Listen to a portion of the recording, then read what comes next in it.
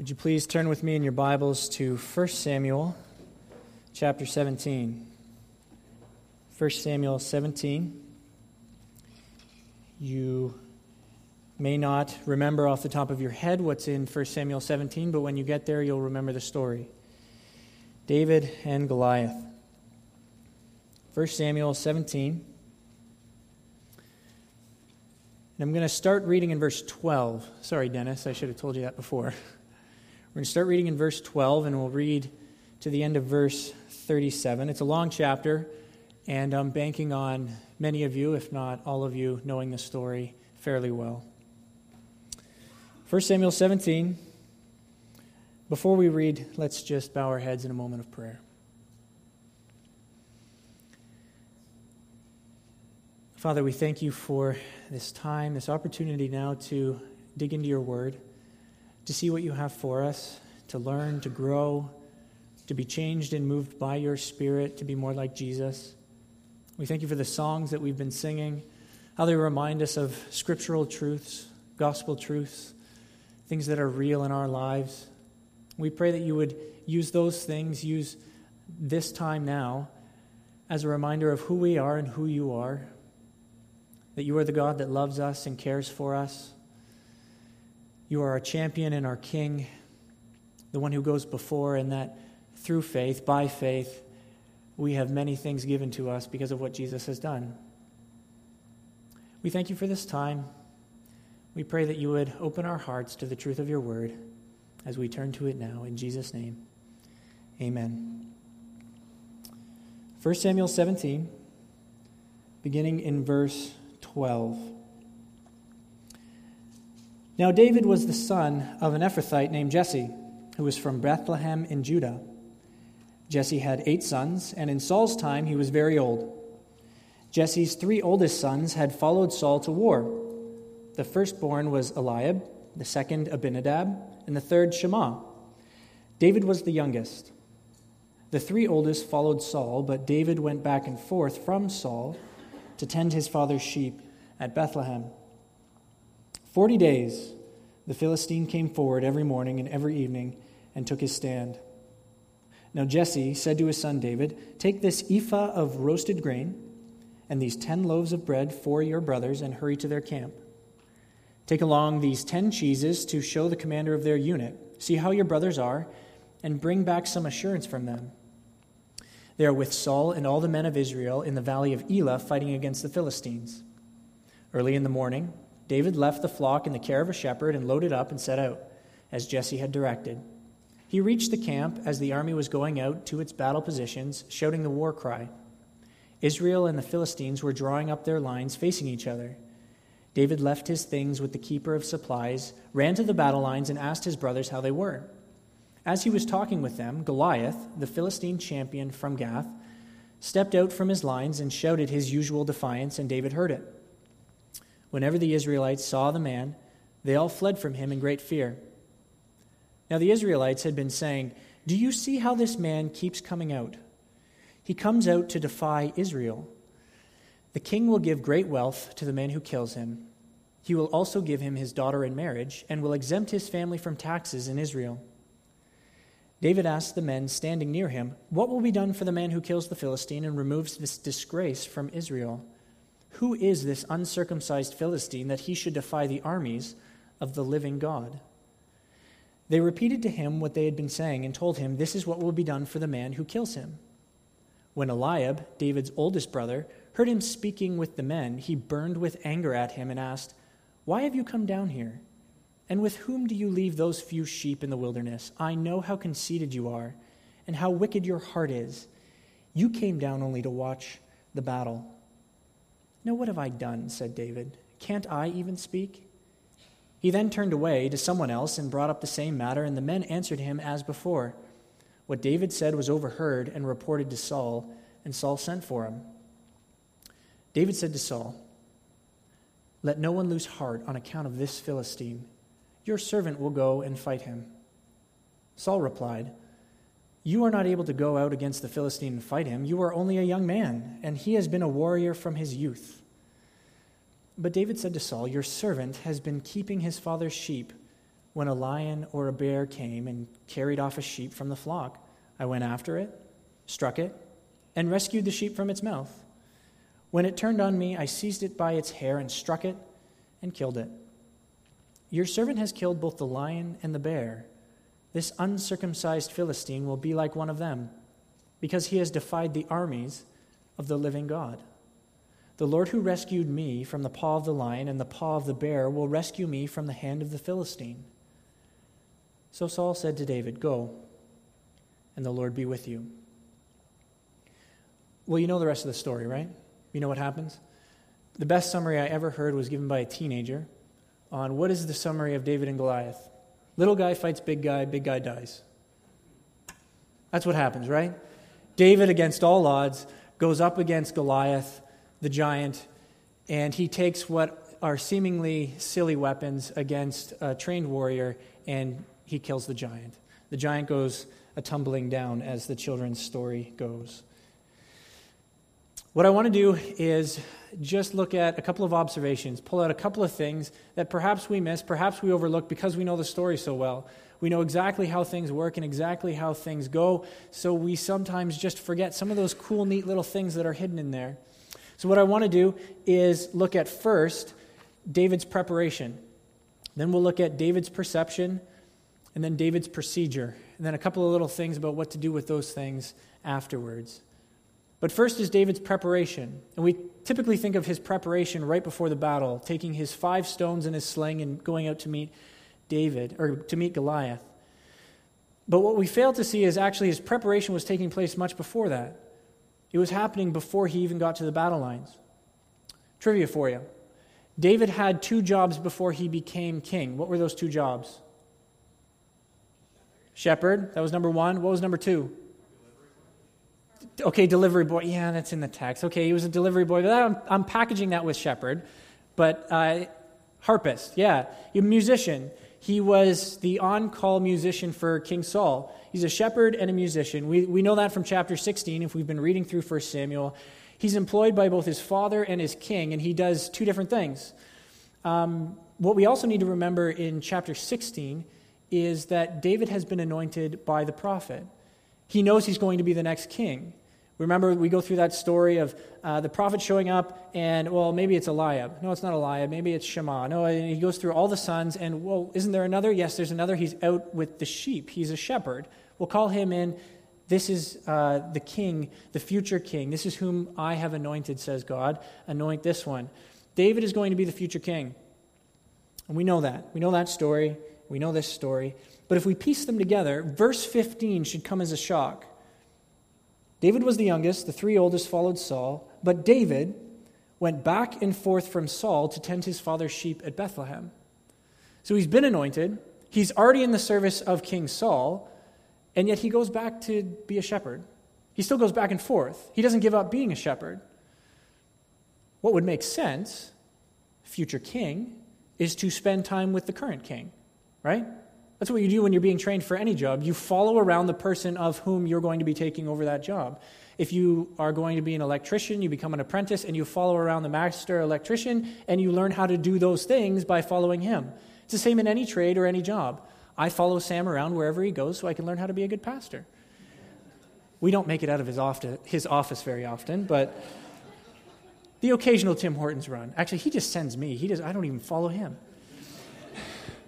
But that's what we do, right? When you're being trained, you spend time with the individual who is the expert, right? With the one who knows what they're doing. But David doesn't do that.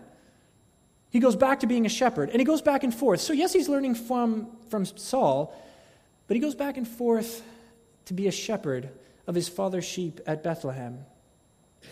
David has been anointed. He knows he's going to be king, and yet he still returns to his old job. He leaves it up to God to work out his will of becoming king, and he leaves it up to God to adequately train him. David doesn't go, okay, I'm going to be king. Now I have to be with Saul 100% of the time. I've got to get as much knowledge and intellect from this guy as I can. He says, I'm going to go back to being a shepherd, and I'm going to trust God to give me what I need. And as we read through the Psalms, which is David's heart, right? David's reflections, David's wrestling with things. Spread out over his lifetime, sure, but we recognize that his time as a shepherd was not a waste. In human terms, we would say that is a waste, right? Don't go back to the old thing. If you're moving on, you know you're moving on, you trust the Lord, you trust God and his anointing, you trust what God has said, don't go back to the old thing, just go all in with this one thing. And David recognizes, no, those times in the field watching the sheep, those times that I've spent literally just sitting and walking are some of the most productive times that I can have because God is preparing me in these times. It wasn't a waste. God was training him in private and in secret. God was preparing his future king with exactly what the future king needed. God. Who David needed to hear from was not King Saul, because as the end of chapter 16 says, the Spirit of the Lord had left Saul. David's been anointed and Saul's been put aside. Saul is just, he's not important anymore. Are there things that David could have learned from him? Absolutely. But David recognized something's changed, something switched, and if I want to be a good king, I need to hear from God. If I want to do what God has called me to do, I need to spend time with him and hear from him, not from Saul. The time as a shepherd was not a waste. And the Psalms show us what God was doing in the heart of David out in the fields, watching some stinky, nasty, smelly sheep. David, he's not as inexperienced as he may appear, which when we get to Saul and David, Saul says, no, you can't go out. You don't know what you're doing. And what's David's response? Well, I know how to kill a lion. I know how to kill a bear. See, his time as a shepherd actually prepared him for fighting against a giant. And did you notice that when he starts talking about the paw of the lion and the paw of the bear and then the paw of the Philistine, we say hand because humans don't have hands, but he's saying he's just an animal, which is what he was acting like and who he really was in defiance against God. He was no better than an animal. I've fought animals before, the nastiest beasts that you can imagine. God put me as a shepherd out in the wilderness with nothing but a stick, some stones, my bare hands. And it's interesting, when we get to the slings and the stones, David doesn't describe slings and stones as his weapons against the lions and the bears. How does he kill the lion and the bear? Well, he runs after the lion and the bear. He strikes it with something, we don't know what, perhaps his sling and his stone, drops the sheep, he rescues it, and then when the bear would turn on him, it says, I went after it, struck it, rescued the sheep from its mouth. When it turned on me, I seized it by its hair, struck it, and killed it. The most undescriptive story of fighting a bear ever. Right? Wouldn't you think that if you fought a bear and lived and killed it, that's the story you tell at Thanksgiving, right? That's the story at every Christmas.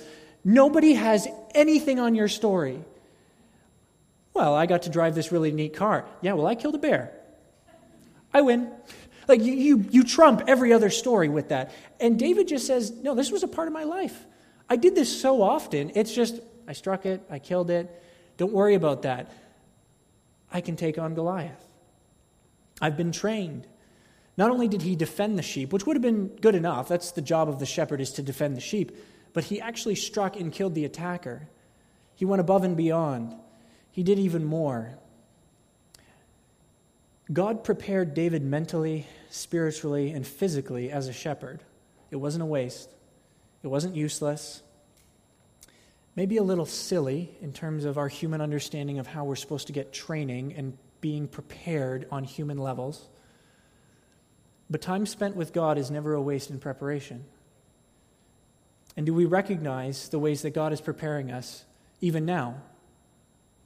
Ways that God is preparing you in whatever area of life you're in, whatever you're doing, that time spent with God, and we use the phrase, time spent with God in the closet, in prayer, that's never a waste. Time spent in His Word, by yourself, out in the middle of nowhere, that's not just some cliche, monkish type thing to do. God is preparing you through His Word, through the power of His Spirit. Spending time with God is never a waste. Spending time with God is how he prepares you for the things in this life, for the sin that we have to face, for the darkness that's in this world, for the struggles of life, the temptations, the things that come up, and we could list hundreds of thousands of things that come into each and every one of our lives. But do we recognize that spending time with God is what prepares us for those things? Talking with each other is good. Finding a mentor is helpful. Finding somebody to counsel and work through some things is good, healthy, right.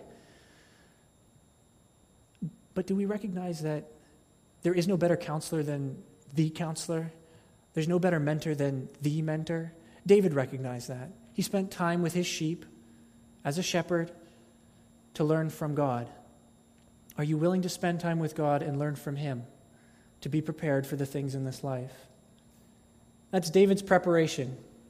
The second thing is David's perception. David's perception. How David saw things, how David saw the battle.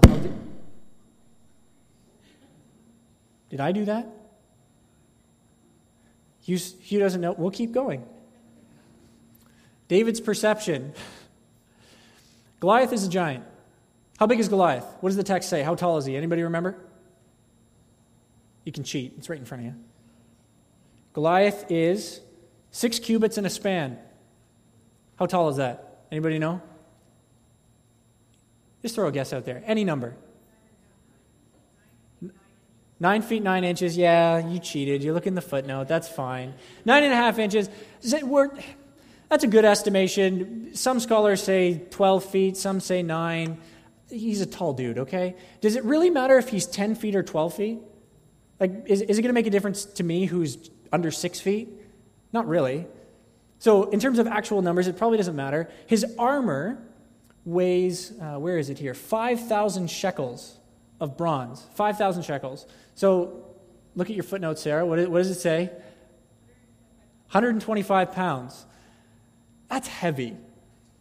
Like, to wear that, my youngest daughter weighs, how much does she weigh? 25, 30 pounds? 35? Dave was holding her this morning in the hallway, and after about 2 minutes, he switched arms. She was already getting heavy, right? That's 30 pounds. Can you imagine wearing 125 pounds and not just being able to stand up, not just being able to move, but that's what he fought in. That's what he wore into battle, where he had to be the most swift, the quickest, the most agile. Now, in some cases, he's just bigger than everybody else, and one big swoop, he doesn't have to move all that quick because his reach is 50 feet. Like, he can catch up to you just by reaching out. So, he's a big guy, right? He's a strong guy. He's massive. And David understands that. And everybody else does too, because the text says that everyone declined his offer. Everybody was horrified. Everybody was scared. And we pinpoint Saul, and we say Saul should have stepped up. Saul was a head taller, right? He's a head taller than all the other Israelites. He's a head taller than every other Hebrew. And we say, Saul, you're the largest guy in Israel. You're Israel's champion. You should step up. And that's true. But we forget about some of the other guys that Israel had. Jonathan, Saul's son. We're told a few chapters earlier, in chapter 14, that he, along with his shield bearer, and Goliath has a shield bearer too, the guy that walked in front to protect you from arrows as you were advancing in battle, those two guys alone killed 20 guys in a span of about half an acre, or an area of about half an acre.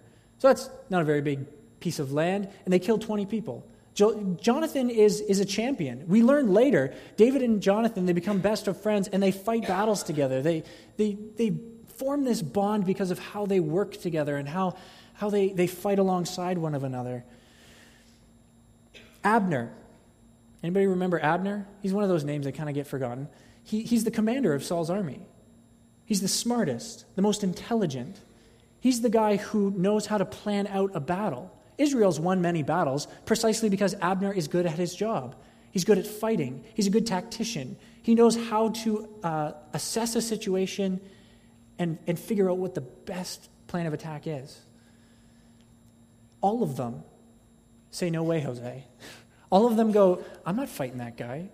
I'm not smart enough. I'm not big enough. I'm not strong enough. I don't care how quick you are. He can kill you with his spear So you think of how tall that guy is, with his arm reach, with his spear, you can't even get close with 3 of your swords attached to each other. Like, there's no way. Everybody is afraid. And Goliath sends out a challenge to the armies of Israel. I defy you, Israel, to find anyone who can beat me. Come at me, bro. Like that's what he's saying. You guys have nobody. But on the off chance you might, why don't you send somebody out and I'll fight them. If I win, you guys become our slaves. If he just so happens to win, we'll become your slaves. It's interesting that challenge that he issues, that kind of mutual agreement that's made, which Israel doesn't want to take because they'll know they'll lose, the Philistines later renege on, right? If somebody kills me, the Philistines will become your slaves. And what do they do at the end of the story after Goliath has been defeated? They all run away. So you can see that Goliath and the Philistines had the utmost confidence that nobody could kill Goliath. There was nobody who was going to best him. A challenge to the armies of Israel. And Israel understands and they see, and it's interesting in the text, Goliath says, I defy the armies of Israel, in verse 10. And then in verse 25, Israel, the Israelites, they recognize and see he comes out to defy Israel. He's defying us. He's setting a challenge to us. It's very personal. He's setting a challenge on the people, the armies of Israel. However, when David enters the scene, when he comes in and he sees what's going on, and he asks, what's being said? What's going on here? David alone seems to see the only real conflict. He seems to see behind the scenes what's really going on, what's really happening. Because what he says in verse 26, what will be done for the man who kills this Philistine and removes this disgrace from Israel? Who is this uncircumcised Philistine that should defy the armies, not of Israel, but of the living God? David alone sees that what's really happening here is not a challenge to Israel. It's not a challenge between Goliath and Saul. It's not a challenge between just individuals. It is a challenge of pagan Philistines. I don't know what the country was. How do you say the country? Philistine? Palestine? Doesn't matter. Pagan Philistines. The true challenge is pagan Philistines issuing a challenge to the living God himself. David sees that. He says, it's not just Israel, it's God himself that they are defying. David was given specific tasks by his father, right? He was a delivery boy. Take this grain, take this cheese, deliver it. And then what was his secondary task? Still a delivery boy. Take along these 10 cheeses to the commander of the unit, see how your brothers are, and bring back some assurance from them. See, he was supposed to go, drop the stuff off, talk to his brothers, and then leave. He wasn't supposed to get involved. He wasn't supposed to pay attention to anything that was going on. But David actually saw what was going on, and he didn't remove his responsibility. He didn't just kind of set that aside. Because if you're supposed to bring back assurance from your brothers, if you're supposed to be a delivery boy, what is your first and foremost job when you're in a battlefield? Don't die. Right? You're supposed to go to the battlefield, drop some stuff off, gather some information, and go back to dad. That means stay far away from the front lines, which is where he goes. Because he hears what's going on. And he says, no, wait a minute. I know I've got a job to do. Dad, I'm not reneging on my responsibility, but something bigger is happening here. Somebody is challenging the living God, which is the God he's been spending so much time with, the God he has been meditating on, praying to, learning from, spending time with. He recognizes the true challenge precisely because he's been spending so much time with his God. Eliab falsely accuses and ridicules. What are you doing here? You just want to watch the fight. I know you have a wicked heart. You just want to see people get killed. Saul discourages his only volunteer. You can't go. You're not experienced enough. He's much bigger than you. You're just a boy, and he's been fighting since he was your age. You're no match for him. Which is interesting how he made an offer to anyone. If you kill Goliath, you'll be exempt from taxes. You can have my daughter in marriage. And the only volunteer he gets, he shuts down. They just don't see what the true challenge is. They don't really see that, guys, put yourself to the side here. Don't you see that this is sinful rebellion against God himself? They want God himself to be defied. They want to prove that their God, Dagon, that was the god of the Philistines, they want to prove that their God is bigger than our God. This isn't just a matter of us stepping up so that our pride isn't ruined or that our name isn't destroyed. Don't you truly see and understand that they want to prove that their God's bigger and better? And that's just not true, guys. You don't have to worry. David recognizes what the true challenge is, and he also recognizes that it's God alone who will bring the victory. It is God alone who will give him success. The Lord who rescued me from the paw of the lion and the paw of the bear will rescue me from the hand of the Philistine. Verses 38 to 39, which we didn't read, they highlight the improbability of David's success from a human perspective. Then Saul dressed David in his own tunic. He put his coat of armor on him and bronze helmet on his head. David fastened his sword over the tunic and tried walking around because he wasn't used to them. I cannot go in these, he said to Saul, because I am not used to them. So he took them off. Then he took his staff in his hand, chose 5 smooth stones from the stream, put them in the pouch of his shepherd's bag, and with the sling in his hand, approached the Philistine. We're meant to be reading this story, and you see how he can't even put armor on properly, and you go, oh my goodness, he's really not, he's just going to die. Like, we know the end of the story, right? But reading through this, hearing this story retold as a young kid, you'd have to be going, David's going to lose. Big guy, big giant, probably has his armor weighing more than potentially even David weighed, right? It's not possible. He can't even fit into the armor. He can't hold the sword. How is he supposed to fight? It's not possible. From a human perspective. Because what we need to remember is God has been preparing David. And what we need to remember is God's Spirit does not rest on the current king. That's what happened in chapter 16. The Spirit of God was removed from Saul. And the Spirit of God now rests on the future king, on King David. What we need to see is that in our lives, different areas, different contexts, different positions that we're in, do we recognize that anger and disdain for believers, anger and disdain for the people of God is not ultimately rooted in a hatred for you, it's in a hatred for God?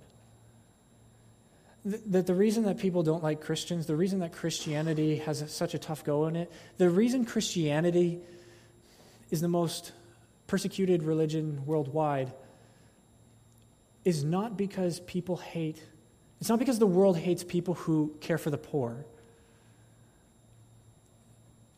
Christians aren't hated because they love one another. Christians aren't hated because they pray for their enemies and care for their enemies. Christians are hated and despised because the world hates the living God. They're in open rebellion against him. They want to see their God, whatever it may be, self, power, money, maybe a specific actual idol that they've created in some far reaches of the earth. They want to prove that their God, primarily self, is the one that we see most prominently today, that their God is better than our God. Christians are hated. Christians are persecuted because the world hates God. The world wants to see God fail. And David saw that if anything was going to happen, if this battle was going to be won, it was going to be won by God himself. So that's David's procedure. We saw David's preparation. We're moving on to David's procedure. I got my notes mixed up here. We saw David's preparation, David's perception, what he truly saw. He saw what was really the battle that was going on. And now we're on to David's procedure, what he actually does, how he actually goes about the battle. He picks up sling and stones, which when you think of a sword against a giant in a battle that makes more sense than a sling and a stone, right? Like if we're just honest, stones against 125 pounds of bronze armor, against a helmet of bronze, against a shield bearer who is walking in front to block any attack. Why a sling and a stone? But it's not as dumb as we may think, because if you think of a shield bearer, we're told that the shield bearer in verse 41, the shield bearer is in front of him, and he kept coming closer to David. So the shield bearer in front of Goliath, they're inching closer and closer and closer. And as Goliath gets closer and closer, you begin to see from David's perspective, you're not going to win with the sword anyways. You're not going to win with the spear. And so if you've got a shield bearer standing in front of you, blocking your feet and torso, what's open for attack? The head. That's all that Goliath needs to be able to see, and he needs to be able to walk forward. The only thing that's really exposed right now is Goliath's head. See, David's choice, as silly and ridiculous as it may seem from a human perspective, is actually one of the most smartest things he could have done, because his only area of attack is at Goliath's head. David brings these things. Apparently he had a stick too, because he had his staff, his shepherd's staff, because Goliath says, "Am I a dog that you come at me with sticks? Sticks and stones? This is all you bring to a fight? What is this?" David brings these things, but he does not identify them as his primary weapon. He doesn't say, "I come at you with sticks and stones." He says in verse 45, David said to the Philistine, "You come against me with sword and spear and javelin," big things, warrior things, battle things, "but I come against you with sticks and stones." It's not what it says. "But I come against you in the name of the Lord Almighty, the God of the armies of Israel, whom you have defied." You haven't just defied the armies of Israel, you've defied the God who is the God of the armies of Israel. "And I come against you with him." See, in this sense, the physical weapon wouldn't have mattered. David's smart, he's wise, he's thought this through. He sees his only plan of attack is going for the head. But he could have come at Goliath with a pea shooter, and if God was on his side, David would have won. Now, that sounds a little ridiculous, but do you agree with me? That regardless of what David came at Goliath with, David would have won. Precisely because he came at Goliath in the name of the Lord Almighty, the God of the armies of Israel. We've seen that happen in the Old Testament. Gideon, he defeats the armies of Midian with what? Torches and horns, clay pots. Smashes them, torches are lit, and Midian flees. That's even less than stones and sling, right? And yet the victory is still won because God was with them. Samson defeated 1,000 guys with what? The jawbone of a donkey. Not your best weapon, right? But he won because the physical thing did not matter. The physical weapon did not matter. The defeat of the enemies of God, the enemies of Israel, came about because the Lord was bringing about the victory. So he puts the stone in the sling, winds it up, throws it at Goliath, and Goliath falls face down.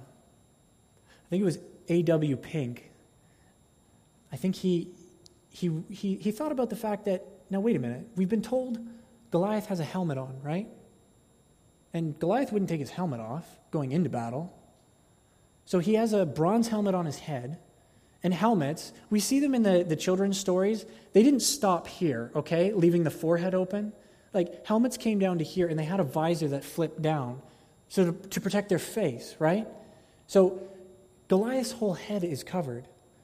And A.W. Pink says it was the power of God that actually powered that stone to go right through that helmet in Goliath's forehead. Now, we're not told what happened to his helmet, whether he was still wearing his helmet, whether it came off when he defied the armies of God. Maybe it slipped off, sure. But if David can defeat Goliath with just a stone and a sling by the power of God, I think God can power that through a bronze helmet, don't you? That wouldn't have been too big of a deal for God to handle. The giant is struck, he falls face down. That's another phrase that we sometimes just skip over. You get hit in the head and you fall down. Some of us fall down and get hit in the head, but he gets hit in the head and then falls down. My daughter has bruises all over her forehead because she's fallen down and then smacked her head. But it's the other way around. He gets struck and then falls face down. And that phrase, falls face down, what we're being told, if we understand and see from David's perspective, that it's really the pagan armies fighting against the armies of God. It is pagan religion against God himself, the living God. We should remember what happened in 1 Samuel 5. 1 Samuel 5, the Ark of the Covenant is with the Philistines. And the Philistines bring the Ark of the Covenant into the presence of their pagan god, Dagon. And do you remember that story? They bring it in front, and then the next morning, Dagon is face down. He falls face down in front of the Ark of the Covenant. And so they pick him back up because their God cannot pick himself back up. They pick him up and they serve him some food that he doesn't eat because he's not a real God. And then they go about their business. And the next day they come back and he's face down. But not just face down, but his head has been removed. It's fallen off. His head and his hands have broken. See, what we're seeing that in the presence of God, pagan gods cannot stand. They do not survive. They cannot stand against the God of Israel. So too here, Goliath, the champion of the pagan god Dagon, just like the God himself that fell over in the presence of the Ark of the Covenant, so too in the presence of God himself, because that's whom David brought into this battle. The Goliath, the giant falls face down. The battle didn't belong to Goliath. It didn't belong to the Philistines. It didn't belong to the false gods of all the pagan armies in all the world. It belonged to the Lord. Do you remember that this morning? That the battle that goes on, the spiritual warfare, the physical battles that we face, that they belong to the Lord? That God himself is on your side if you are a believer? That if you have come to him in repentance and faith, you have the God of the living God, the God of the armies of Israel on your side with you this morning. So there's 3 observations. David's preparation, David's perception, and David's procedure. And now just a quick word to the wise. What do we do with this? There are certainly things that we can pull out and draw out of this, but I think we need to be careful with how we apply David to our lives. I think we need to be careful because we sometimes say automatically, David had faith, God went with him, he defeated the giant. Therefore, God will defeat every giant in my life. We make that leap. We make that jump, even though that's not even true in David's life. It depends on how we define giant. Did David have absolute trust and faith in his God that he would defeat Goliath? Yes.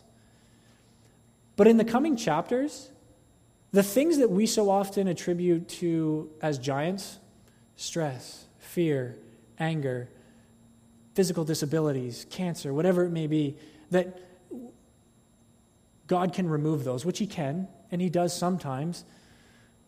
But David was on the run for the next 7 to 10 years, right? He was running from Saul for his life. Isn't that a pretty big giant? Why didn't God remove that giant from his life? We could argue that David would actually have more faith after killing Goliath, cutting off his head and walking around and taunting the other nations, the other armies. Look at what my God does to your champions. You don't stand a chance against the living God. Don't you think he would have had more faith? He would have trusted the Lord more? So why did he have to run for 7 years? Why did he have to hide in caves? We sometimes misapply the term giants to the wrong things, because God does not always remove the giants from our lives. He just doesn't. He hasn't promised this, depending on how you define giant. If giants are merely obstacles in our lives, he has not promised to remove everything in this life. He just hasn't. Do we pray for that cancer to be removed? Yes. Do we pray for that lost individual? Do we pray for our sick family members? Do we pray for that annoying coworker that God would just get rid of them? Do we pray for all of these things? Do we pray that God would remove the stress from our lives, the fear and anxiety that we seem to hold on to so easily? Do we pray and ask for God to take those things away? Yes. But Paul brings an interesting perspective. In 2 Corinthians 12, Paul says, I was given a thorn in my flesh so that I wouldn't be conceited. I wouldn't be too puffed up. The Lord gave me this thorn in my flesh. And I pleaded with God 3 times, Lord, take this away. Lord, remove this thing. Lord, I would be far more influential, far more productive if I didn't have this thing in my life. If it was gone. Would you think of all the things that Paul went through? Shipwreck, beating, imprisonment, falsely accused, misunderstood. Couldn't Paul have been more effective from our perspective if all of those things were gone? If he didn't have this thorn in his flesh, the thing that he didn't have to think about every day? Aren't there things in our lives that we just go, Lord, if you just got rid of it, I would be so much more useful to you. I could be more helpful. I could do more things at church. I could be more involved in service for you. Lord, just remove this. Paul says he pleaded 3 times. And the Lord said, what? My grace is sufficient for you. And if we're honest, we read that, we hear that from the Lord, and we sometimes go, no thanks, God, I just want it gone. I don't want grace. Right? I don't want grace to stand up under this. I don't want grace to deal with this. I just want it gone. We don't see and recognize that the grace of God is exactly what we need. And it's far better than having anything removed. Because what does Paul do? I pleaded 3 times. The Lord said, no, grace is good enough for you. Paul said, okay. And he becomes effective. He limps a little bit. But the grace of God in his life, on his life, becomes a powerful tool in effectively preaching and teaching the gospel. We don't always want grace. We just want the giant gone. But that's not what God has promised. He has promised grace for whatever it is in your life that you have. He has promised grace to get you through it. So that's if we misapply what giant means. But if we define giant as something else, if we define giant as sin, God has promised to defeat that giant. He has promised to defeat sin, and he already has. He did that at the cross. He promised to defeat sin and death and the devil, and he says, I will do it, and I will always do it, and then he did it, and he says, and I'll continue to do that in your life from now until you die. Because we're not the David in this story, which is what we often do. Be like David. Have faith in God and you will have great victories. God will bring things into your life and he will bring triumphs into your life. But we're not the David in this story. Jesus is. We are not David. David's greater son is David.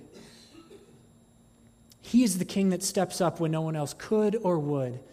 He is the king that steps up and actually sees what the problem is. He is the king that steps up and defeats the ultimate giant. He is the king on whom God's Spirit rests. He is the one with whom God is pleased. And he is the one, from every human perspective, was doing nothing right. Right? Jesus was not the Messiah that was expected or even wanted, really. Just get rid of Rome, please, we'll be fine. Jesus said, no, you don't see what the real problem is here. It's sin itself, and I will deal with sin. And he did. Jesus is David. So who are we? Maybe we're the Israelites. Scared, worried, nervous, not knowing what to do, not knowing how to act, in need of saving. That's true. But biblically, we're more like the Philistines, aren't we? We're more like the rebel fighting against God than fighting on his side. We're more like wanting to be having sin as our champion as opposed to God. We want to do our own thing, our own way, and we want to fight against God in all of his ways because we think that we know better. We think that we've got something better on our side. We're really rebels warring against God, hating his people. And yet, mercy of mercies, miracle of miracles, through the cross, by the power of his Spirit, Jesus breaks in, destroys that heart of stone, replaces it with a heart of flesh, and instead of killing us like the Israelites did with the Philistines, he welcomes us into his family. We're the Philistines, but we're transformed into his children. We are brought into his family. We're the Philistines, yes, but by the grace of God, we are changed. From God haters to God lovers. From rebels into redeemed. But we are also like the sheep in this story. Your servant has been keeping his father's sheep when a lion or a bear came and carried off a sheep from the flock. I went after it, struck it, and rescued the sheep from its mouth. See, Jesus, he rescues us because we are his sheep. And when we are caught in the jaws of sin, in the jaws of something stupid that we have so often just run headlong into, Jesus comes and he does save us. He rescues us because we are his. That's what he does for his sheep, for his children. He is our champion, and he does not let us go. He does not let us die.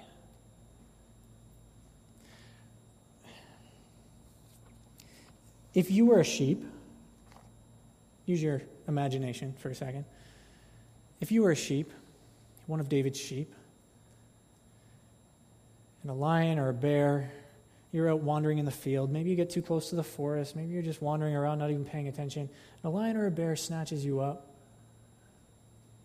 What is coming out of your mouth at that moment?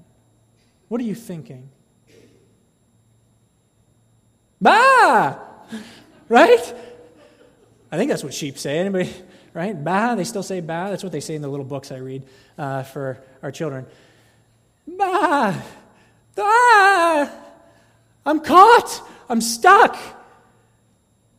And if you could speak English, or I guess Hebrew for David, I'm over here. Help! I'm stuck. It's got me. I can't get out. There's nothing I can do. Shepherd, where are you? David, where are you? Now imagine you're Jesus' sheep. And you're caught in the thicket or the teeth of something, some sin you can't get rid of, some sin that keeps weighing you down, some sin that just won't let go.